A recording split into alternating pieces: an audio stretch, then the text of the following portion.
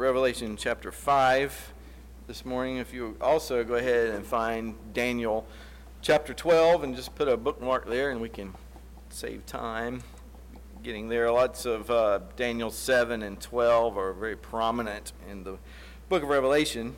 And today we've looked at 7, and today we'll look at 12. And let's pray. Father God, we thank you for your word, and it comes to us without error, that it's true in all of its parts. We pray now you'll be at the preaching and the hearing of your word, that we would give attentive ear to it, and that you would change our hearts even by what we hear this morning. And we pray this in Jesus' holy name. Revelation 5, beginning in verse 1. Actually, I want to read chapter 4 again, too, because you need to hear it. Chapter 4, to remind us where we are, Revelation. The letters to 7 churches, and we're told different things. Some are doing great, some are doing very badly. One's dead, it's almost dead, and then others are really doing well. But it says, to the one who conquers, I will give, the one who's victorious, the Nikao word, where Nike gets its word from. The conquerors in these churches will be granted to sit on thrones, to have the crown of righteousness, to be granted life in heaven. You will be in heaven with God.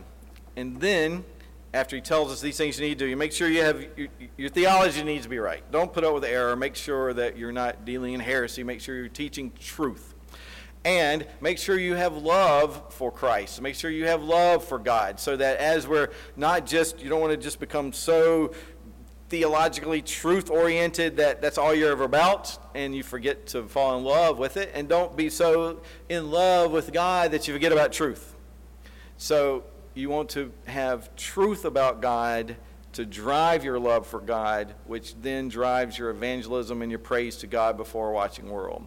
And so this is what the church has been called to do. And then we get this throne room scene, where we see in chapter 4 a glimpse into God the Father, what the throne room looks like. He was in control of all heaven, where there's the throne in the center, and every circular praise goes out of all creation. So we read in chapter 4 the word of the Lord.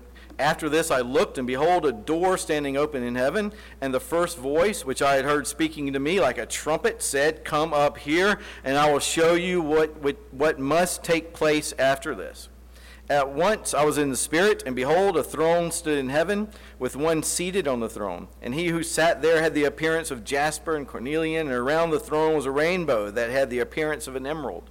Around the throne were 24 thrones, and seated on the thrones were 24 elders, clothed in white garments, with golden crowns on their heads. From the throne came flashes of lightning and rumblings and peals of thunder, and before the throne were burning 7 torches of fire, which are the 7 spirits of God. And before the throne there was, as it were, a sea of glass like crystal.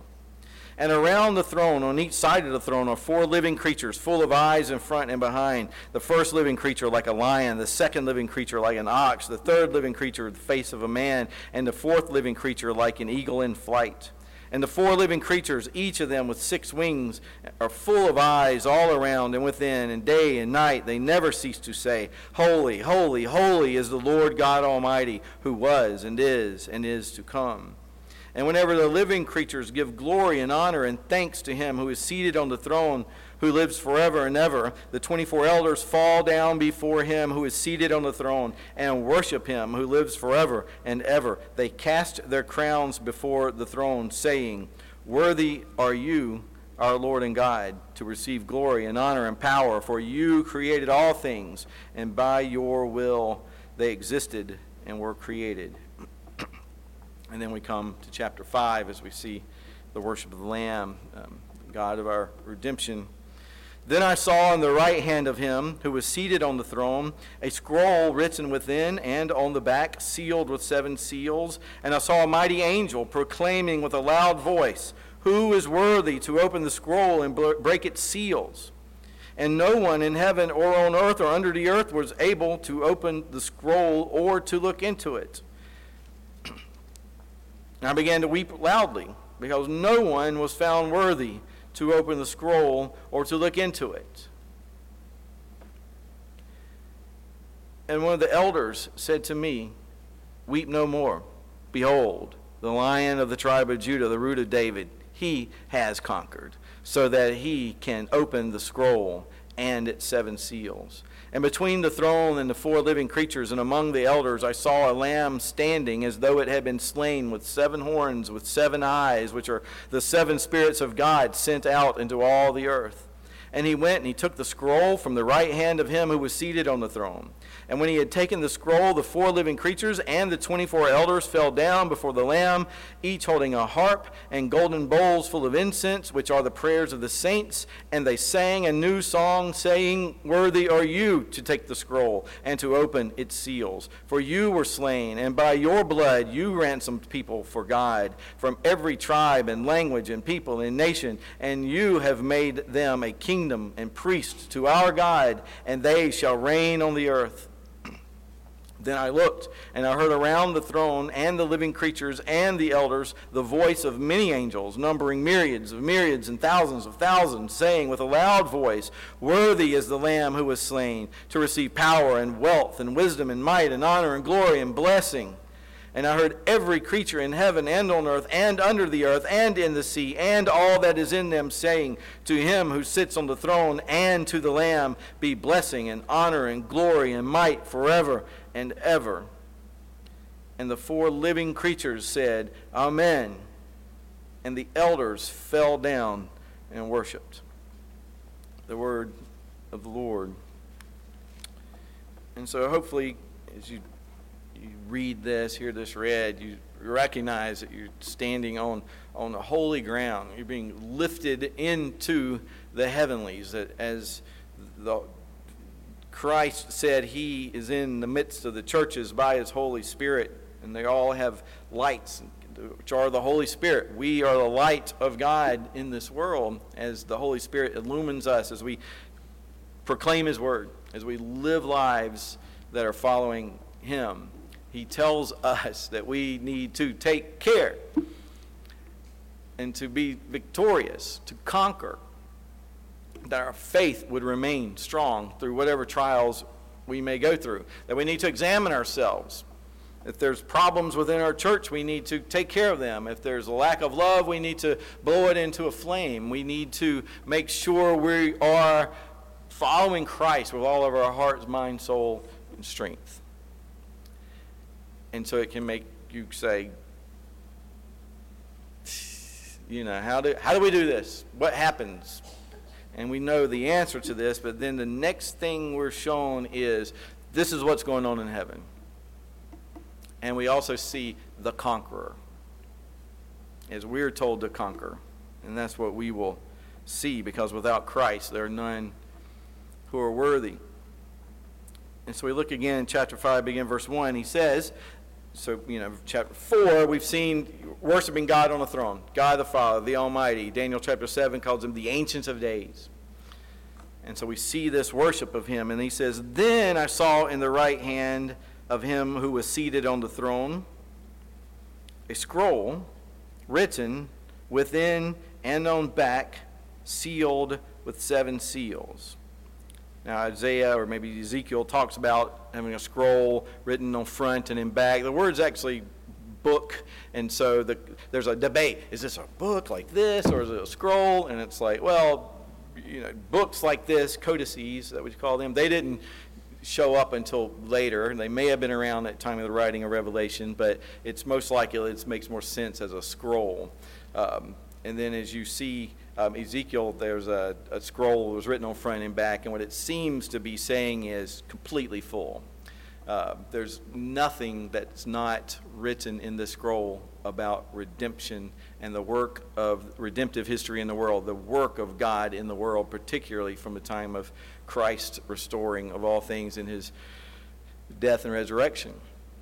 There's an interesting thing, if you look it up, but during the time of the Civil War, there was not a lot of paper, and you find letters that were written, And you can read it, they've written this way, and then they'll turn it this way, and they write again, they turn it this way, and they write again. So they have 3 pages written on one side, and they'll turn it over and do the same thing, and it just looks like a mess. But if you get used to it, you can kind of see it and see how full it's written. And so that's sort of the idea of this complete revelation. 7 seals, 7 being a number of completion. Number 10 is a number of completion, but it's sort of a finite thing. It's the 10 commandments, the 10 plagues of Egypt. But the 7 days of creation has this ongoing thing that happens to us. It's more of a completion thing that continues to be not continues to be completed, but is complete in an eternal type of sense in this number. So this number 7 is a complete thing, and it has this ongoing consequence about it. But if you'll just now look at Daniel chapter 12, just so you know that these things from Revelation don't just pop out of nowhere. Daniel saw an vision of the same thing. Isaiah has seen a throne room image. Ezekiel has seen some of this. And now John sees this. And so when he goes to look for words to use, he has these words from Daniel. And he'll say, I want you to understand that what I saw is what Daniel saw. Daniel's foretelling some things, and this is what is being foretold. So look at Daniel chapter 12, verse 1. There's going to be some stuff. We had time to go through all these things that are in Daniel. Some other time we'll do this, but you can get the main points. At that time shall arise Michael, the great prince who has charge of your people, and there shall be a time of trouble such as never been seen since there was a nation till that time. But at that time your people shall be delivered, everyone whose name shall be found written in the book. And many of those who sleep in the dust of the earth shall awake, some to everlasting life, and some to shame and everlasting contempt. And those who are wise shall shine like the brightness of the sky above, and those who turn many to righteousness like the stars forever and ever. But you, Daniel, shut up the words and seal the book until the time of the end. Many shall run to and fro, and knowledge shall increase. So the time of the end sounds like what it's saying is until the last day. And so you're not going to get this thing opened until like last second. And that's not what it's talking about. It's the last age. This is the time of Jesus Christ, from his birth, but from the time of his death and resurrection. The New Testament says we are living in the last days. We're living in the last time. There's nothing else happening after this on earth. We'll be glorified in heaven. New heavens and new earth will go on. But as far as God's dealing of redemption on earth, this is it. If you are a pagan, you must be saved by Jesus Christ. If you're a Gentile, you must be saved by Jesus Christ. If you are a Jewish person, you must be saved by Jesus Christ. There's a theology, dispensational theology, which says there's a church age, and then the church is going to be taken out, and then God's going to deal with Israel. No. That it would be for a time, times, and a half a time, and that when the shattering of the power of the holy people comes to an end, all these things would be finished. I heard, but I did not understand. Well, he may not be alone in that at this particular point. But what you see is these things can be interpreted in a gazillion, well, let's say it like the Bible says, in a myriad of ways. But you must have, what does the writer mean by what he said? And he has to have a key to it. And so it's not hard as we go through this to figure out what he's talking about. And what Daniel's numbers, what Daniel's dates clearly take you to is the up to the anointing of Jesus Christ when John the Baptist baptizes him in the river. And he's like 3.5 years later, he's cut off for his people. Sacrifice is cut off. He is cut off for his people. And then in the last 3.5 years is now the church age where we're growing and the apostolic things are happening. And this is what we see. Verse 8, I heard, but I did not understand. Then I said, O Lord, what shall be the outcome of these things? And he said, "Go your way, Daniel, for the words are shut up and sealed until the time of the end. Many shall purify themselves and make themselves white and be refined, but the wicked shall act wickedly, and none of the wicked shall understand, but those who are wise shall understand." So this is an understandable thing. And where do we get wisdom? The fear of the Lord. And where do we find that? In his word. "And from the time that the regular burnt offering is taken away, and the abomination that makes desolate is set up, there shall be 1,290 days. Blessed is he who waits and arrives at the 1,335 days. But go your way till the end, and you shall rest and shall stand in your allotted place at the end of the days." Now, time will not permit us to go into these numbers and things, but we went through Matthew and we talked about a lot of these things, and there's other places you can go and see this. But what we need to see is this stuff's been revealed now. We're in the last days. And that doesn't mean Jesus is coming back within our lifetime.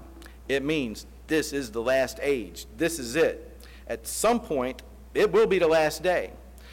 And some people have asked, when do you think the end of the world will be? And a very good answer to that is, I'm not sure, but God knows when that will be, and it will come one day. But for you, the day you die, that is your last day, and you need to get right with the Lord of the universe before that day occurs, because it's appointed to man once to die, and after that, judgment. So after you die, a lot of people say this today, I was waiting after I die, I'll figure all that out. No, there's no figuring it out afterwards. It is now. Today is the day of salvation. If you hear his voice, now you respond. Faith comes by hearing, hearing by the word of Christ. And you think, well, that's not fair.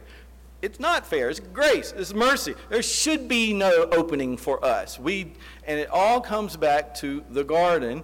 Adam represented all of mankind, so we all fell and sinned in him, and that should have been it. The day you eat, you shall die.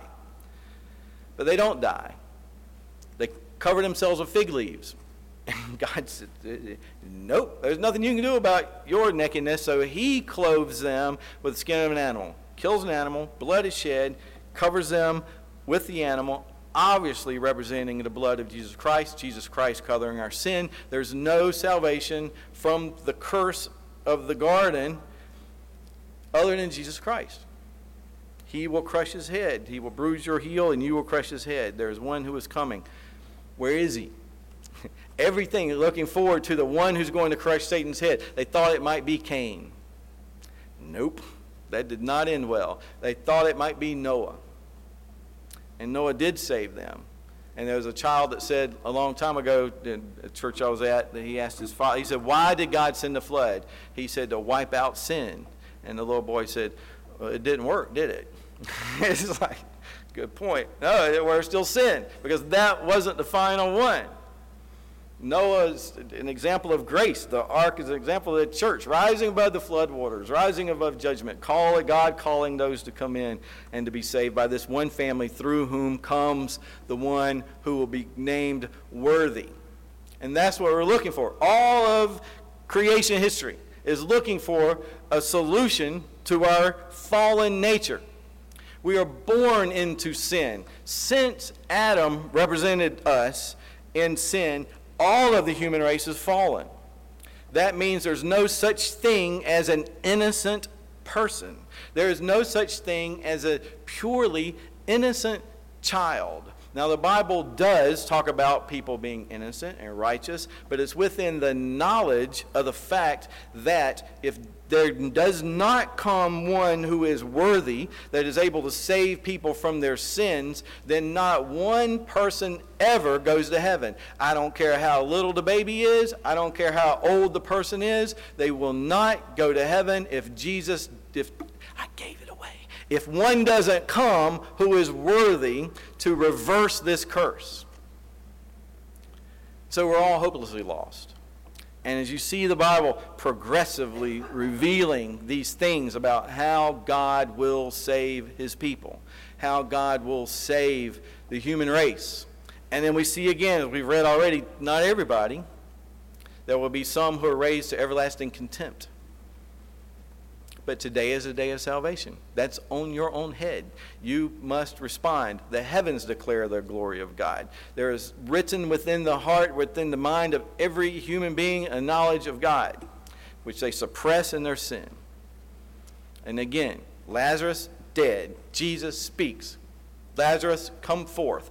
Dead man can't hear anything. The call had the power, and so does the call of the Holy Spirit, the internal calling of the Holy Spirit to people even today. So now we see one approaching the throne. And there's this sealed scroll.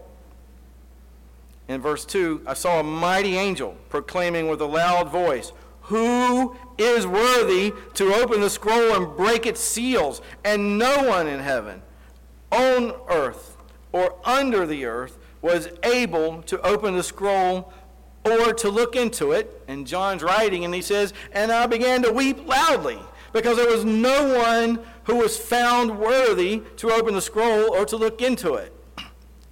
Now, that word "found worthy" is like, it's law court. It's like somebody's found innocent in a court of law. Somebody's found guilty. There was nobody who was found worthy. Nobody. And so why is John weeping loudly? I mean, you would obviously, at first glance, nobody that opened the scroll. And he recognizes the problem with this. Nobody opened the scroll. We're all condemned. But I think there's more to it. This is John. He knows the story. And so his question may have been, not even Jesus. And he begins to weep loudly because there's no one. The great angel's announcing it. And I mean, you're John, so go to John's gospel, Matthew, Mark, Luke, and John. John chapter 1. Remember what John has proclaimed through the Holy Spirit. John chapter 1, beginning in verse 1. In the beginning was the Word was with God, the Word was God. He was in the beginning with God. All things were made through him, and without him not anything was made that was made. In him was life, and the life was the light of men, and the light shines in the darkness, and the darkness has not overcome it.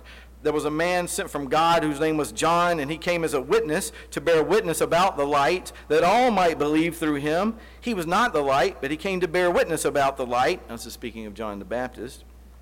The true light, which gives light to everyone, was coming into the world. He was in the world, and the world was made through him, yet the world did not know him. He came to his own, and his own people did not receive him. But to all who did receive him and believed in his name, he gave the right to become children of God, who were born not of blood, nor the will of flesh, nor the will of man, but of the will of God. And the Word became flesh and dwelt among us. And we have seen his glory, glory as of the only Son and from the Father, full of grace and truth. John bore witness about him and cried out, "This was he of whom I said, he who comes after me ranks before me, because he was before me. For from his fullness we have all received grace upon grace. For the law was given through Moses, grace and truth came through Jesus Christ. No one has ever seen God, the only God who is at the Father's side. He has made him known." And then verse 29, he also knows this.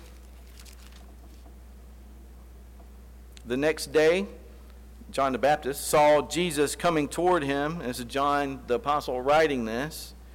He saw Jesus coming toward him and said, "Behold the Lamb of God who takes away the sin of the world." And the angel has said, "There's no one worthy," and John weeps loudly. How long does that go on? What's the pause? Until verse 5. And it's one of the elders who represent the saints. He comes to John and he says, "Weep no more. Behold, the Lion of the tribe of Judah, the root of David, he has conquered, so that he can open the scroll and its 7 seals." And that's like, thank God. For a minute there, I thought I was a person to be most pitied. And then between the throne and the 4 living creatures, in other words, in the midst of, in the Greek mesos. It just he's right there in the middle of everything. The throne's in the center. The Lamb is right there. And the four living creatures, and he's in the midst of the elders. He's right in the middle of all them. And I saw a lamb. So he says, "Behold the lion." And he looks, and what does he see? He sees a lamb standing as though it had been slain. And it's literally lamb standing as slain, with 7 horns and 7 eyes, which are the 7 spirits of God sent out into all the earth. So at the center of all this, the one who is now approaching the Ancient of Days, the one who is approaching the throne. This is the great throne room scene. This is the pinnacle of everything that Jesus has done and accomplished. And he's there at the throne. He's about to take the scroll. And he's appearing there as a lamb who is slain, because this lion conquered as a lamb. So how did the lion conquer? And that's where you see this again. Philippians chapter 2, verse 5. GEPC, Galatians, Ephesians, Philippians, Colossians. Philippians chapter 2, verse 5. Paul is writing, he says, "Have this mind among yourselves, which is yours in Christ Jesus, who, though he was in the form of God, did not count equality with God a thing to be grasped, but emptied himself by taking the form of a servant, being born in the likeness of men, and being found in human form, he humbled himself by becoming obedient to the point of death, even death on the cross." And we know, despising the shame, but for the joy that was awaiting him, he endured. So since he experienced this humiliation, therefore God has highly exalted him and bestowed on him the name that is above every name, so that at the name of Jesus every knee should bow in heaven and on earth and under the earth, and every tongue confess that Jesus Christ is Lord, to the glory of God the Father, which is what we see in Revelation 5 that John gets a picture of. He gets to see the risen Christ who has defeated and conquered death, the result from the garden, waiting for the one who would be worthy to come and somehow save people from their sins. And so we see what he's done. And then in 1 Peter chapter 2, which is just a few pages to the left, 1 Peter chapter 2, verses 21 through 24. Peter is talking about this, and he says, in 1 Peter 2:21, "For to this you have been called, because Christ also suffered for you, leaving you an example, so that you might follow in his steps." So this is the work of the church. He's in the midst of the church. He empowers the church. He suffered for us, and now we can follow him. "He committed no sin, neither was deceit found in his mouth. When he was reviled," so these are the ways that he's found worthy. "When he was reviled, he did not revile in return. When he suffered, he did not threaten, but continued entrusting himself to him who judges justly. He himself bore our sins in his body on the tree," that is the cross, "that we might die to sin and live to righteousness. By his wounds you have been healed. For you were straying like sheep, but now have returned to the shepherd and overseer of your souls." And this is the Lion of the tribe of Judah. This is the one, and that's from, I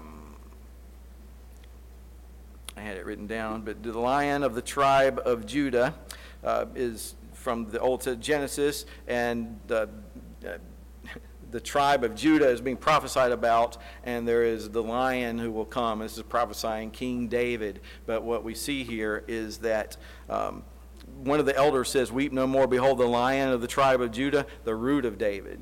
Now the root of David is interesting because it's not a branch of David. A branch of David would be a descendant of David. A root is where David came from. So before David was, Jesus says, "I am." David was dependent on Christ not the other way around. Okay? Physically, Jesus Christ is a descendant of David, but before David, Jesus was. He is the root of David. He is the true king. He is the one who is worthy. He is the one that all of this is about. He is the one who is now at the center of all worship, of all creation. And he has conquered so that he can open the scroll. Therefore, we can conquer. Therefore, when you are told to conquer, the one who conquers in the churches are the ones who have faith and confidence in the Lamb's victory. It's not that we have to conquer and overcome sin. We have to be perfect. We have to be holy. We have to do... No, your faith and confidence in the one who has conquered, your worship of him is the victory. Faith is the victory that overcomes the world. Anytime we fail, anytime we fall, anytime we sin, it's because our faith took a little turn. We put it on the back seat and we went running ahead. We grabbed the devil and said, come dance with me a while, when Jesus says if you just resist the devil, he'll flee from us. Because we've been given the power of the Holy Spirit within us. We've been given these great things from him who has conquered and is now able to open the scroll and its 7 seals. In verse 6, between the throne and the 4 living creatures among the elders, I saw a lamb standing as though it had been slain, 7 horns and 7 eyes. Psalm 34:15. We're going to read that real quick. Psalm 34:15. The eyes of the Lord are toward the righteous, and his ears toward their cry. So what are these eyes of this Lamb, who is Jesus Christ? He sees us. It's completely. It's not just one eye or 2 eyes, it's 7 eyes. He can see everything completely. And his eyes are toward the righteous and his ears toward their cry. We're going to hear a bit we've read about the bowls of incense being the prayers of the saints. He hears us. The face of the Lord is against those who do evil, to cut off the memory of them for the earth. When the righteous cry for help, the Lord hears and delivers them out of their troubles. The Lord is near to the brokenhearted and saves the crushed in spirit. Many are the afflictions of the righteous, but the Lord delivers him out of them all. He keeps all of his bones. Not one of them is broken. Affliction will slay the wicked, and those who hate the righteous will be condemned.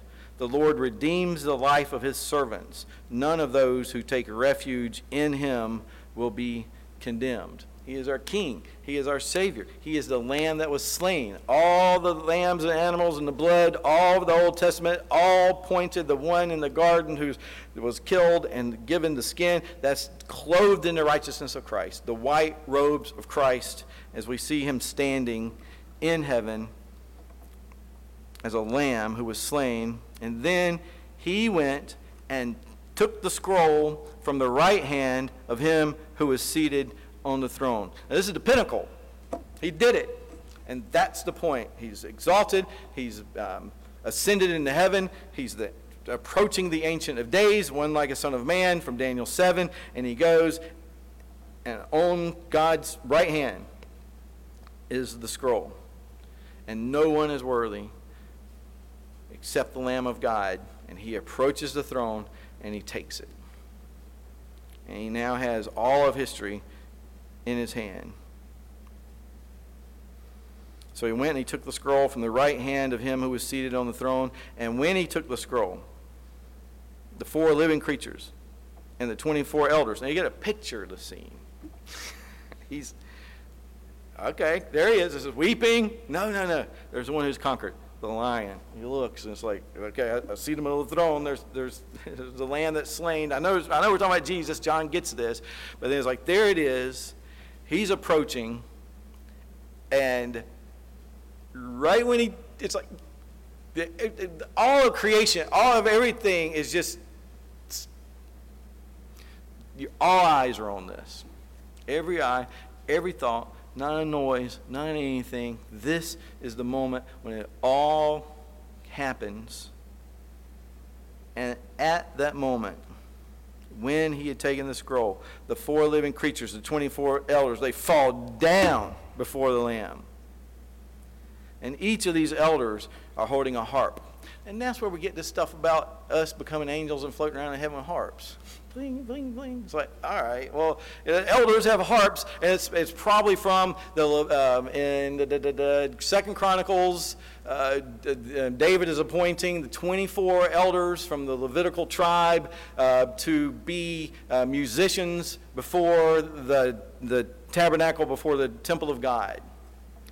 And they have a lyre, L-Y-R-E, and they have 10-string harps. And so this is one of the instruments of those 24 elders. Now you got these 24 elders, and they have these harps. They're probably strung on their backs. They're about to sing this new song, and they go and break out and hold it like this. It's got 10 strings. Maybe it's like this.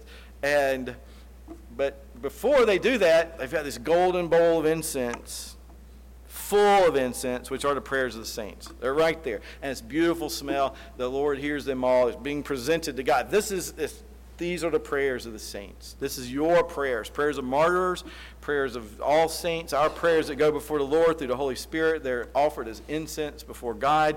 And then they have these harps, and they sing a new song. And new songs are always having to do with redemption and salvation. Something happens, and there's a new song that's sung. And now there's this thing that has happened, and now they sing this new song, and the new song is, "Worthy are you to take the scroll and to open its seals. For," and it says, "why you're worthy, because you were slain. And by your blood you ransomed, you bought people for God."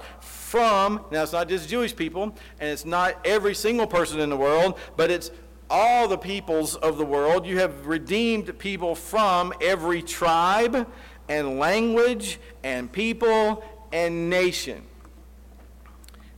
And that's because of the Great Commission. Go into all the world, making disciples of all nations, baptizing them in the name of the Father, Son, and Holy Spirit, teaching them to observe all that I've commanded. That's the great mission of the church.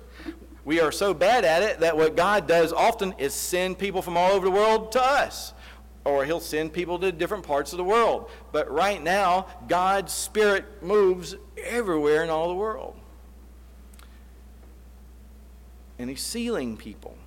He's calling people.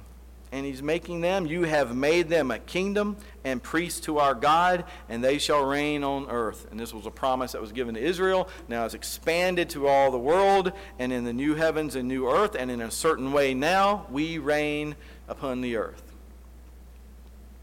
And then I looked, and I heard around the throne and the living creatures and the elders the voice of many angels. All right, another level out here. We've got thrones, we've got the living creatures, you've got the 24 elders, and now you've got these angels who are all everywhere out here. And the elder and the voice of many angels, numbering myriads of myriads. Myriads is one of my favorite words. It means myriads. If you want to use the word gazillion, then you can, because that's a good word too. But that's what myriads means. Okay? If you want to, it's an innumerable amount. It was first used by some Greek scientist guy, I can't remember his name, but he didn't have a number large enough. He was trying to come up with a way to count grains of sand, I think. So he came up with the term myriads, which can be translated tens of thousands, but they didn't have big old numbers like us. So it's a gazillion and gazillion. It's millions and millions, just like innumerable amount. That's just like the stars of the heavens and more. He sees myriads and myriads and thousands of thousands. He can't number them, the number of angels. And they're singing with a loud voice. And I imagine it was loud. That's a lot of angels singing. And what were they singing? Worthy is the Lamb. That's worthiness is all about his worthiness. And in him we are now worthy, but without Christ we are not. Worthy is the Lamb who was slain. And was he worthy to?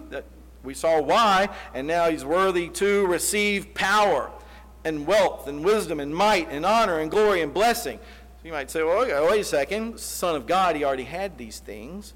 He's the Son of God, yes, but he's the Son of God made man, now existing in the person of Jesus Christ forever, for all eternity, the God-man who will exist with us in heaven in a way that we can communicate with and talk to and see, in a way that he is eternally united now to man. And the man, Jesus Christ, the God-man, Jesus Christ, is worthy. Our representative. The God representative, the man representative, the second Adam, the one who represents all of us, is worthy. And he received power and wealth and it's called the innumerable riches of the knowledge of Jesus Christ, and wisdom, and might, and honor, and glory. God said, my glory I will not give to another. And here's Jesus Christ. This is right here, one of the places to go for the divinity of Jesus Christ. He is God, worthy of honor and glory and blessing. And I heard every creature. Now remember, there was no creature found worthy, and now every creature in heaven and on earth and under the earth and in the sea and all that's in them. So some of these are to their great joy, and some are being forced to acknowledge and admit and confess. To him who sits on the throne and to the Lamb be blessing and honor and glory and might forever and ever. And that should be our response to understanding that the Lion of the tribe of Judah is the Lamb who was slain, though standing, who died for our sins, who defeated the curse that was in Eden, the paradise of God, and on the cross says to, which I believe is one last little gift to Christ before he dies. He's on the cross. My God, why have you forsaken me? Then this guy who's been reviling him next to him says, remember me when you come into your kingdom. It's like, you're even saving people now. You know, today you will be with me in paradise. Paradise is the Greek word in the Septuagint for the Garden of Eden, the paradise of Eden, the paradise of God. The flaming swords will not allow you back in to get to the tree of life. Christ is the tree of life. The door is open. When we come to his table, you're coming to Christ. Why are we able? What makes us worthy? The four living creatures said, amen to all of this. Let it be so. This is it. This is perfect. Nothing could be more right. And the elders just fall down and worship. That's the right response. And then we're called to come to his table. Why? Why should I let you to my table? Might say Christ.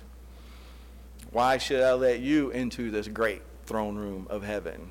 Why should you? What makes you worthy of this? And the answer always has to be, blessed is the Lamb who was slain, the Lion of the tribe of Judah, paid for my sins. I'm in him and he's in me. He told me I could come.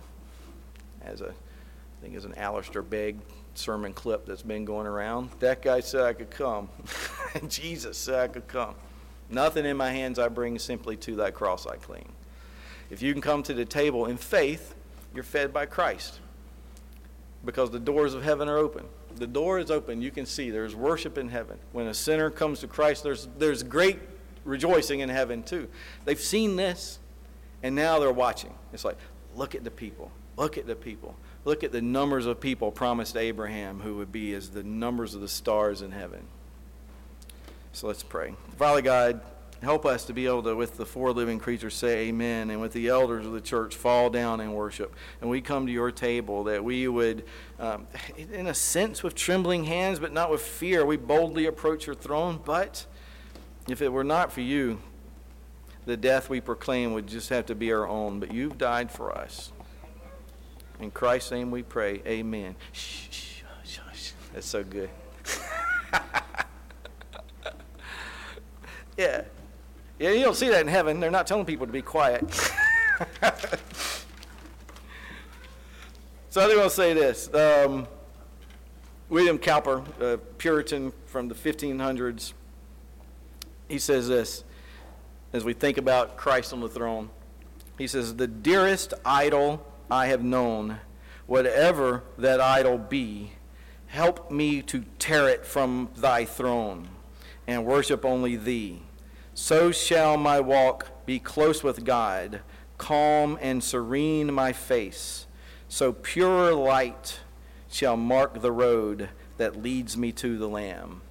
And he talks about prayer, and he says this, restraining prayer, that means if we're not praying, then we cease to fight.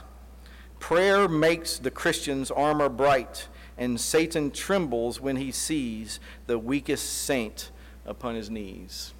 Because this is the power of God.